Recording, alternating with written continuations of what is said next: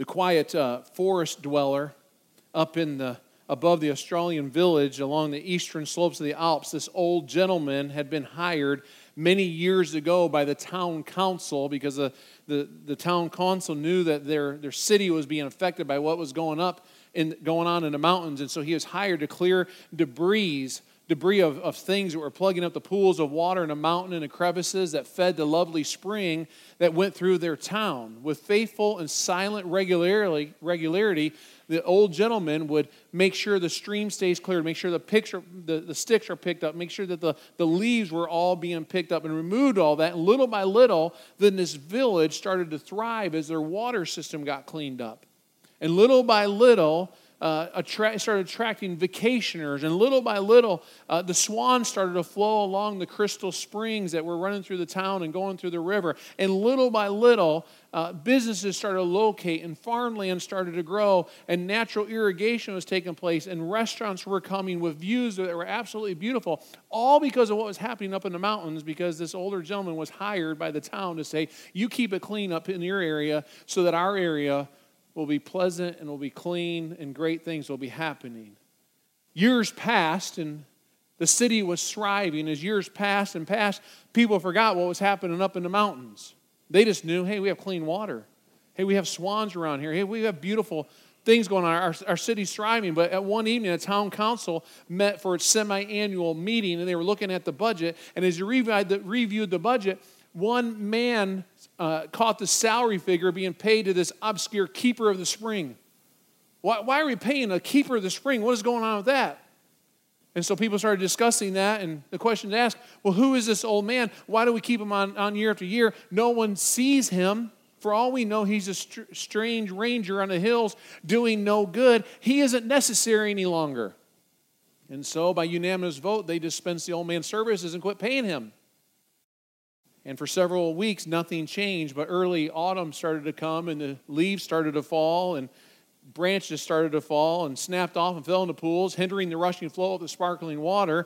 And one afternoon, someone noticed a slight yellowish-brown tint to the spring. A couple days later, the water was much darker. And within a week, a slimy film covered sections of the water along the banks, and a foul odor was soon being detected. The mill wheels were moving slower. Some finally ground halt, and swans left, and the tourists were saying, we're not coming around here anymore. As this went on for some time, and clammy fingers of disease and sickness reached deeply into the village, and quickly the embarrassed council called a special meeting and said, we changed something. Why did we change this? What's happening to our city? Realizing their gross error in judgment, they hired back the old keeper of the spring. Within a few weeks, the river began to clear up, and the wheels started to turn again. New life was starting to come through that city there in the Alps. See, this story is more than an idle tale. It carries with it a vivid analogy directly related to the times in which we live today. What the keeper of the springs meant to the Swiss village, I think Christians mean to the world today. What would this world be like? I think sometimes we, the church, as Christians, we see what's happening in our world and we see the stats that are going on. Sometimes we may seem feeble or we seem like we're needless or unimportant, but sometimes small to the vast world. But God help any society that attempts to live in a world without Christians. But sometimes I think the world is saying, you're not needed. You're not important.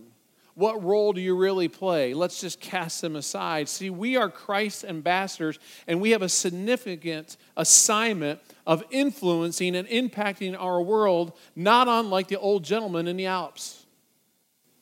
We have a very important role to play. This is just what we've been talking about over the last 6 weeks, talking about our mission of helping people find and follow Jesus. And so we've been fine-tuning that. We've been getting focused on that and going, what does that look like for us as a church? And what's it going to look like the next 2 or 3 or 4 years? We've been diving into the vision, which is a kind of a 4-step process or 4 action steps that we want to live out as a church.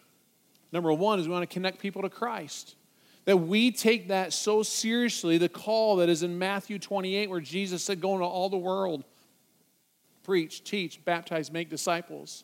That we'll get real serious about that, and we will look for people, and we'll be purposeful in prayer, looking for people who don't know Christ, and start praying for them, and loving them, and caring for them, and helping them connect with Christ. But we don't want to do that and just leave them there, because the Scripture calls us to make disciples, which means that we're going to help them center their life on Christ. That we're going to help them live 24 hours a day, 7 days a week. Christ at the center, so that all of our decisions, all of our steps we take in life, we're doing that with the help and the guidance of Jesus himself. Last week we talked about when you're doing that, then you've got to start asking the question, what's my purpose? What's my call? We got to discover our call in Christ and help other people discover their call. And then we go live out that call, whatever that call may be. Wherever God says this is what you're to do, then we need to go do that. And today I want to talk about this idea that we change the world through Christ. And when we're doing this well, when we're helping people connect and center and discover their call, then changing the world through Christ becomes just a very natural outflow that we're saying we got to make a difference, just as the old gentleman that's in the top of the mountain who was changing the city because he was doing his job. Today I want to look at that. See, Jesus called his followers to be a frontline militia. Nowhere do we get the impression that Jesus wanted us to live in isolation, separated from the world. We're to be in the world, but not of the world. It's impossible to truly live for the kingdom of God in private. People say, well, I do my Jesus thing on my own. I participate and do life with Jesus all by myself. That is not part of the gospel. That's not part of his kingdom. It's impossible to truly live for God and do that in private. We're called to a social agenda and an outward expression of God's principles. We're called to impact the world through Jesus Christ. We're called to make a difference by influencing and impacting our world around us. We're called to make change as you study the whole of the gospel. Dr. E. Stanley Jones, a famous Methodist missionary, graduate of Asbury University, and an author and evangelist, was asked to name the number one problem of the church. And he replied quickly that the number one problem was irrelevance. He wanted to say that 3/4 of the opposition to the church stems from disappointment. And we promise to make men and women different, but he said the promise largely goes unfulfilled.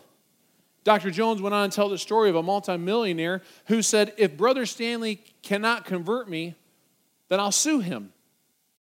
He said it half in jest and kind of half in truth. And Dr. Jones said that this is the truth and what the world is saying to us. If you Christians cannot convert us, we'll sue you for breach of promise. You promised this, now fulfill it. Show us that you can and will convert us. There is hope from any other direction.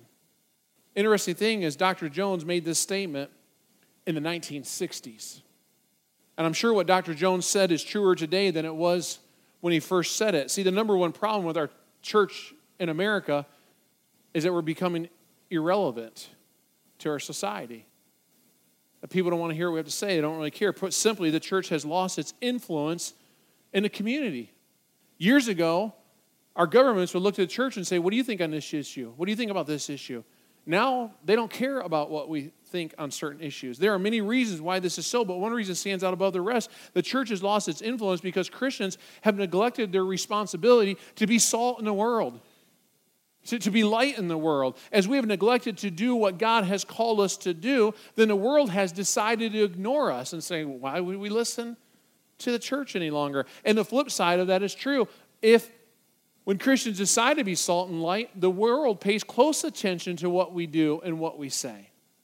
But when we're not, then they don't want to listen to it. See, when we are salt and light, the world listens. When we're not salt and light, they don't care about what we have to say. Eugene Peterson's paraphrase in the New Testament, The Message, explains our position of salt and light in the following fashion. And I love how he worded this, what is a very familiar passage to many of us, Christ's followers. He said, let me tell you why you are here. You're here to be salt seasoning that brings out the God flavors of this earth. If you lose your saltiness, how will people taste godliness? You've lost your usefulness and will end up in the garbage. Here's another way to put it. You're here to be light, bringing out the God colors in the world. God is not a secret to be kept. We're going public with this, as public as a city on a hill. If I make you light bearers, you don't think I'm going to hide you under a bucket, do you? I'm putting you on a light stand. Now that I put you there on a hilltop, on a light stand, shine. Keep open house. Be generous with your lives. Be opening up to others. You'll prompt people to open up with God, this generous Father in heaven.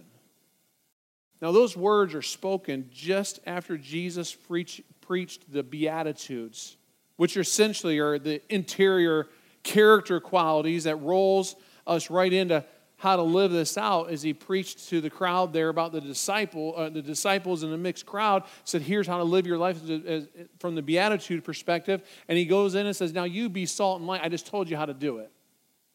He uses two metaphors, salt and light, which are essentially exterior change agents and qualities. These two descriptive terms inform us who live the Beatitudes on the position and relate to its influence of how we impact our world. The impact of these words on society is not like the involvement of the keeper of the spring of the Swiss village. When we do this, then change takes place. Why did Jesus commission us to be salt and light? I mean, salt and light's kind of strange, really. Now, you go out and be a piece of table salt. You go out and be a candle. You go out and be a flashlight. It's kind of weird. Why do you not appeal to our pride? I mean, he could have motivated us by saying, you're the eagle's wings to the world. I mean, it'd be like, oh, man, we get to make the world move. Or he could have said, you're the lions of the world. Or you're the stars of the world. Now go live out a star. But he said, no, you're some salt and you're a flicker of light. Go be that. Go live that out. Jesus says, that's what I want you to do. Why? Understanding why Jesus uses these terms reveals the substance of our influence. I mean, you just think for a minute. We just want to do a little bit of understanding of that term of salt and light. What do? I think the reasons Jesus chose these two metaphors, salt and light, is because they're unique qualities. Both carry enormous influence. Both have immediate impact. Both are noticed instantly. Both are difficult to veil. And both are everywhere around us. And he says, here's two items that I'm going to compare the church, Christians, Christ followers to and what we should be. Let's talk about salt for a moment. He says, you are the salt of the earth. It's so famous that it's become a proverb in the English language. If someone is genuine or useful or honest or straightforward and without hypocrisy, we say that he or she is a salt of the earth type person. It's kind of spoken in our language. What did Jesus mean? See, salt was one of the most common substances in the ancient world. Roman soldiers, this blew me away. Roman soldiers were paid in salt and would revolt if they didn't get their ration. Can you imagine your boss walks up and say, hey, here's 10 packets of salt this week? You'd be like, what are you doing? But that's how they were paid because it was so important in that Roman time. Indeed, our English word salary comes from the Latin salarium, which literally means salt money. That's how they were paid. Here you go. Go take care of your family. Go take care of your food. You need some salt. And our expression that man is not worth his salt is a reminder of the high value that salt had in biblical times. So the next time you say that to somebody, he or she is worth their salt, you know, they're worth getting paid. They're worth something of importance. But what are the uses of salt? I mean, we know this kind of thing, but stop and think about it. First of all, it's a preservative. In the ancient world, the primary function of salt was a preservative. It retarded spoilage, kept spoilage from coming on. Likewise, believers act like the preservatives in the world. We're supposed to keep spoilage or keep things away that are not of God. As we bring Christ's world and the kingdom's influence into our society, we help protect it from the full sway of evil that otherwise would be present. We try to preserve what God has made. Imagine our land with no churches. Think about it for a second. Imagine our land with no Christian churches. Imagine no Christian colleges training ministers and missionaries that go out into all the world. Imagine no church-supported hospitals. Eliminate Central Baptist. Eliminate St. Joe. Get rid of all of them. And everybody has to go to UK. That's it. Because we want to have the hospitals that we have in our society today. Imagine no Christian social action groups. We'll get rid of most of our homeless centers in town. Get rid of most of our clothing banks in town. Just close them all up. That's what would happen. Imagine no Christian organization ministering to those who are in need. We are to be preservatives. We're salt. Salt also gives flavoring or seasoning. In a similar fashion, Christianity brings spice or zest to life. I mean, you sit down. We could do a survey. I'm just kind of curious, just for fun. How many in this room, when someone serves you a meal and you have it on your plate, how many people in this room, be honest now, how many people salt your food before you taste it? Keep your hand up high. Okay, you guys are never coming to my house. It's one of my pet peeves. I'm like, kids, taste the food first. But we do. We like salt, so we have put some salt on it. Cooking some burgers on the grill, got to have some salt on it. We typically want some salt. Potato chips. I grew up with an uncle who had heart issues, and he was not allowed to have salted potato chips. They were disgusting. I'm like, you got to have some salt on these, Uncle Fred. He's like, nope, not for my heart. But salt seasons things, flavors things. The Christian is the personification of how we're to live. We should be able to season our culture and go, that's how life is supposed to be lived. It's an antiseptic. In ancient times, newborn babies were rubbed in salt so that the cuts and infections of medicinally primitive birth methods could be healed. Now, that sounds like that's pretty mean and cruel. Well, you take a baby and rub it in salt with the wounds that are open. Does it hurt? Yeah, it hurt. But it also fought infection, kept the baby from getting worse. And Christians have a responsibility not only pointing out sin, but practically offering healing help. That's how we're salt. We bring help into the world. Does it hurt when someone says, you're living this way, this is God's way? Yeah, sometimes it's not fun, but that's what we're supposed to do. We bring salt, we bring healing. By exerting our influence, we can prevent the ravages of disease and death that is caused by sin when we're willing to share that with people and be truthful with people. Salt also creates thirst. It's been said that you can lead a horse to water, but you can't make him drink. Now, I've never tried to lead a horse to water. I'm not a horse person at all. But the rest of the saying goes, you can give him a salt tablet and make him thirsty. Do you know there's a second part to that saying? Give him a salt tablet, make him thirsty. He'll go over there and drink, especially, he needs some water. He's going to get dehydrated. Give the horse some salt tablets. You don't have to pull him. You have to tug him. He says, where's the water? I'm going to go there and get it because I need it. Because he realizes that I am thirsty. See, as Jesus made people thirsty for God the Father, so do Christians make people thirsty for the real life that is only found in Christianity. That's what we're supposed to be doing. That people look at our lives and go, I want what you have. I want my life to be more peaceful like yours. I want my life to have more joy like yours. I want to know how to walk through difficult times and not just have my life destroyed and still be able to walk in faith. So that's light. That's salt. Let's think about light for a moment. Because Jesus not only says we're salt of the earth, he also says you're the light of the world. The dictionary defines light as a source of illumination. What does light do? Well, we know it dispels darkness. Turn all these lights out in this room right here, it's dark. We turn them on, what happens? Darkness goes away. Dispels darkness. Christians reflect the light of Christ. Bearing the light that dispels spiritual darkness. The progress may be slow, but we're to bring light into dark places in our society or into people's lives so that we can start to dispel the darkness, do away with it. Light also reveals. You ever walked in a darkened room and not know what was there? And then suddenly the light switch comes on and all the contents are in a room and revealed? You kind of be like, okay, do I take any more steps? Hold on, let's get to the light switch. I did that the other day walking through the church building. I went into a room and I was like, I think I know where stuff is at. And I stopped. I went, someone may have put something around here. I don't know what's left. I turned the light on. I was like, I'm glad I stopped because there was a chair just a couple of feet right in front of me where I thought it would just be an open pathway to buzz through from one side of the building to the other. We all go through those kinds of experiences in life. See, as Christ's presence in the world, we become his instruments to reveal truth in darkness. We reveal the truth. Light also awakens. We are to be light of the world, awakening men and women to the truth of God's kingdom. We know that when we turn light on, it awakens. If you're taking a nap or you're sleeping and the light comes on, many times it'll wake you up. That's what it does in our lives. We're supposed to be awakened by the ways of Christ. Light also warns. Light is a big warning. See, in the same way that a lighthouse warns of dangerous waters or a police car, you pull up and you see the lights are flashing. What happens when you see lights flashing? We all slow down. We start to slow down and wonder what's going on. Sometimes we'll pull over because there's a warning. Something is happening here.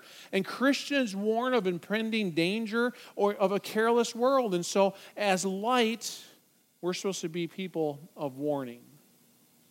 So understanding salt that Jesus is talking about and understanding light that Jesus is talking about and what we're told to go do, how do we make an impact or a cause for change in this crazy society?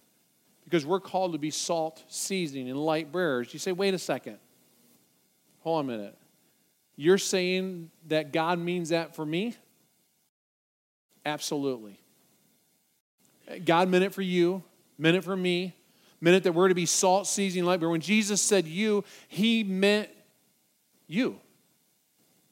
He didn't mean your neighbor. He didn't mean your friend down the street. He didn't mean just your Bible study leader. He didn't mean just for the preacher. He didn't mean just for the disciples who were at that time. He meant us. His words were not a suggestion. I don't see anywhere in there where he says, now let me give you an idea to think about of how you could impact this world. He didn't say that. He didn't say, let me give you a suggestion of how you could be effective. He said, you, Christ follower, Christian, you who believe in Jesus, go and be salt and light in this world. Wasn't a choice. Wasn't up for debate. Wasn't up for discussion. With urgency in his voice, Jesus says, if you are salt, then be seasoning. If you're light, then shine. And go and do that. And that's how you make a change in this world. How do I do that, you ask? Well, let me give you a couple suggestions. First of all, recognize that your distinctiveness makes a difference. You are salt of the earth. You are light of the world. Do you notice what is absent in this command? The word like or as. He doesn't say you are like salt or you are as light. He says you are. We're commanded to be salt and light and not just be like salt and light. The common denominator of salt and light is the uniqueness. It's their distinctiveness. There's nothing quite like salt. You don't say we need some salt and go pull some pepper off the shelf, or we need some salt, let's go pull another seasoning off the shelf. No, I need salt, and so you're going to use salt. There's nothing quite like light. You need to light up a space. You're going to grab light. Maybe a candle, maybe a flashlight, maybe a phone light. But if I need light, I need light. There's nothing else that's going to do the job, and so I need light. Just as salt is different than pepper and light is different, distinctive from darkness, so are Christians distinctive from the world. We're supposed to look different. You ever been with a group of people and someone started off to tell an off-colored joke? They start telling the joke, and then they look and they see you in the room, and they stop, and they're like, maybe I need to not tell that joke right now. And sometimes we as Christians, we're like, oh, it's okay, go ahead, because we don't want to be the one in the room that's, ruining all the fun. That's a good thing, because your distinctiveness was coming out. People know, that person stands for something different. That person has something about them that I shouldn't be pulling up that joke. You ever been with a group of people and they suggest going somewhere that they wouldn't want their children to know about? Hey, let's go over to this strip joint. Hey, let's go down to this bar. Let's do this. But then said, we can't do that because why? Because you're with them? You're in that situation and you're like, why? And you sometimes kind of, all right, I'm sorry. And you should be proud. Yeah, let's not go to that bar. Yeah, let's not go to that strip joint. Yeah, let's not participate in that because if our kids aren't happy, God's probably not going to be happy either. You know what? Your distinctiveness is coming out. See, it's the Christian's distinctiveness that makes a world difference. In business, it's called marketing. In advertising, it's called positioning. In basketball, it's called strategy. In Christians, it's called holiness. And we choose to live in holiness by the power of the Spirit that is inside of us. It's the distinguishing feature about us. It is what sets us apart from the rest of the world. And may I suggest, be okay with being holy in an unholy world. Be okay with making choices of holiness that honor God. Blaise Pascal said, the serene beauty of a holy life is the most powerful influence in the world next to the mighty God. When you're choosing holiness, your light is shining, your salt is being seasoning, and it makes an impact on this world. Let me give you another suggestion today of how to do this. Stay close to Christ. Jesus warned his followers, but if the salt loses its saltiness, how can it be made salty again? It is no good for anything except to be thrown out and trampled by men. Perhaps the most important thing about salt is that in its purest form, it really never loses its taste. Salt will always be salt. It is an extremely stable compound. You can put it in a dish. You can walk away, come back 10 years later, and you know what? It's still sodium chloride, still salt. The only way salt can lose its saltiness is to be mixed with something else. Think about that for a moment. The only way salt loses its saltiness is to be mixed with something else. See, the point Jesus is making that it is dangerously easy for Christians to become diluted and lose their saltiness, preserving the influence of the world or in the world because we get mixed with things of this world. Let me pause on that for a moment. There's a lot of things going on in this world that we Christians today have chosen to participate in. Because we're not under law, we're under grace. Well, I can do this. I can go here. I can behave this way. I can say this. But the Apostle Paul said, even though everything may be permissible, not everything's beneficial. And church, I would warn us in today's culture more than ever, we need to look at our lifestyle and we need to say, what am I participating in that quite possibly could be making my salty lifestyle not be so salty? See, when we mix with the world, we look like the world. When we mix with the world, then our saltiness is no longer going to be salty. See, if we are not affecting our world, the world is affecting us. If we are not salting the world, then the world is rotting us. What's happened in your life today? See, in order to prevent the world from affecting us, we must stay in close contact with the ultimate influence. That's Christ himself. It's kind of like a glow-in-the-dark item that you have.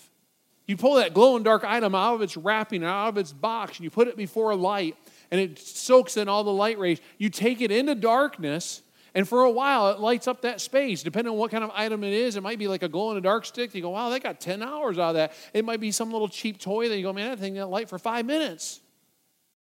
What happens in order for it to glow again is it has to get back, what? Close to the light. Same as Christians. If we want to glow in the darkness, because we are going to mix with this world, we have to draw close to Christ so that he fills us and so that we shine the light of Christ. Because why? Because we walk close with him. We must expose ourselves to Jesus. We must be people who spend time in his word. That we must soak up his rays through prayer. But what happens so many times? Oh, I'm so busy. I'm running here, I'm running there. Well, a television show, man, I got to make sure I stay up with that show. Oh, social media, I can't get off of that for a few minutes. I'm going to miss something. How could I dare skip my child's game or their practice? I mean, I can't do that because that's all this stuff that I have to do, and then we push God aside. See, a weekly contact produces a weak influence. If your only time with God is what you do here on Sunday, may I say your light is extremely dim. And probably is not influencing a lot in this world. But when you start developing the habits of prayer and Bible study and you get away from the things of the world and weekly worship and being in small groups, you're amazed how much your light starts shining and getting brighter. You go, man, I'm having some conversations with people I've never had before in my life. Why are these conversations taking place? What's happening? Because God starts to use you because he says, you're salty and you're a bright, shining light. I can use you in this world. We go into dark places, we shine our light, and then we come back and we got to plug into the Savior. Got to plug into the Savior and plug into him constantly. One more suggestion for us of how to make this salt life thing work in this dark world. Make your works visible. Now, many of us would say, what do you mean? Oh, man, we're private. I can't dare, go out here and do this so that people see, because Christianity is a private thing. One of the biggest mistakes lies that has been given to us is that never talk about religion and never talk about government. It's a big mistake. So we say, don't talk about religion. That's a private thing. Keep it all to yourself. Don't ever let anybody know about that. And so what happens is we have taught a society now for many, many years that religion should never be talked about. Don't ever talk about Jesus. And so we don't know how to talk about him in the workplace or with our friends. And then we say, don't ever talk about government. Don't ever talk about government. And so what happens is where our society is today, where government is just a big old brawl. Because we don't know how to sit down and have a civil conversation about what is good and what's not good. A city on a hill cannot be hidden. What does that mean? We got to be visible. Our influences, however small or great, will be seen. Salt can be tasted, light can be seen. Great effort has to be made to cover up either of those. His child, Robert Louis Stevenson, was in very poor health. One night when he was quite sick, the nurse found him with his nose pressed against the frosty pane of his bedroom window. She fussed at him, "Child, come away from there. You'll catch your death of cold." But young Robert wouldn't budge.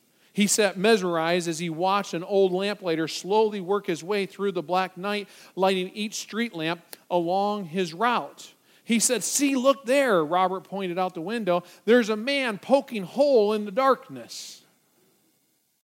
That's what we're called to do.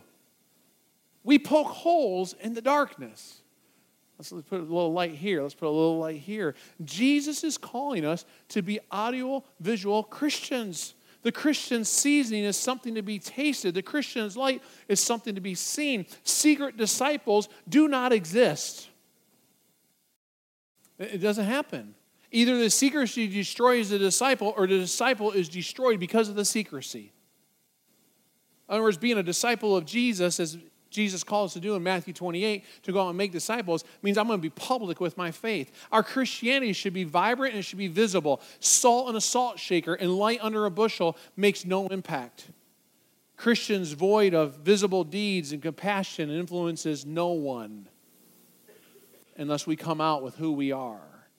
See, the sphere of our impact, 23 chapters later in the Gospel of Matthew, and 3 years later in his ministry, Jesus will be sharing then the Great Commission, go and make disciples of all nations. Here in this section on the Christian's potential influence, Jesus is laying the foundation for a worldwide challenge of how we change the world.